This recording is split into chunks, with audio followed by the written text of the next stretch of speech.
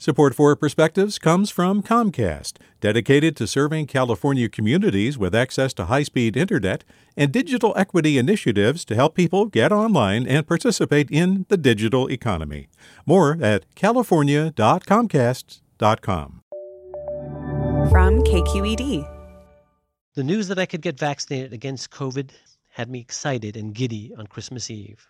I went early Christmas morning to get my gift from the scientific community and celebrated with a selfie reflecting my good fortune. I know how lucky I am to help protect myself, my loved ones, and my patients from this illness.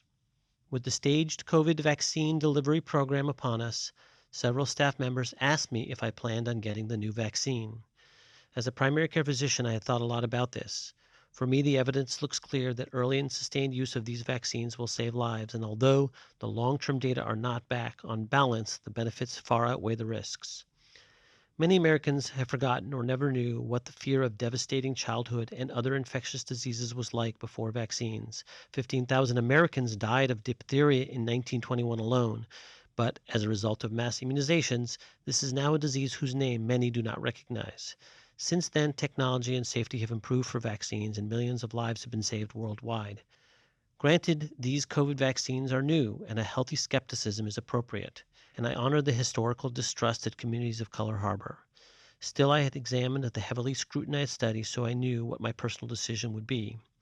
We need to remember, as with face masks, that vaccines are mostly about protecting others, not just yourself, and a decision to avoid the vaccine will potentially place others, particularly the most vulnerable, at risk.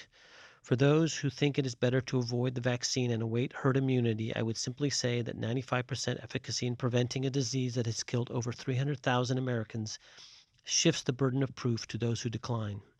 Now, a few days after getting the vaccine, I have a sore arm and a bit of fatigue, but I am looking forward to sharing with my staff members the sense of helping myself while protecting others.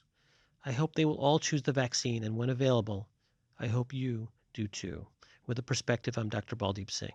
Support for Perspectives comes from Leif Cabraser, Hyman, and Bernstein, seeking justice for the injured, victims of fraud, whistleblowers, employees, and investors in the Bay Area and nationally for over 4 decades. Online at lchb.com. Support for Perspectives comes from Comcast, dedicated to serving California communities with access to high-speed internet and digital equity initiatives to help people get online and participate in the digital economy. More at california.comcast.com. Hi, I'm Tyler Foggett. Join me and my colleagues as we go beyond the headlines and deepen your understanding of the forces shaping our world today on The Political Scene, a newly updated podcast from The New Yorker.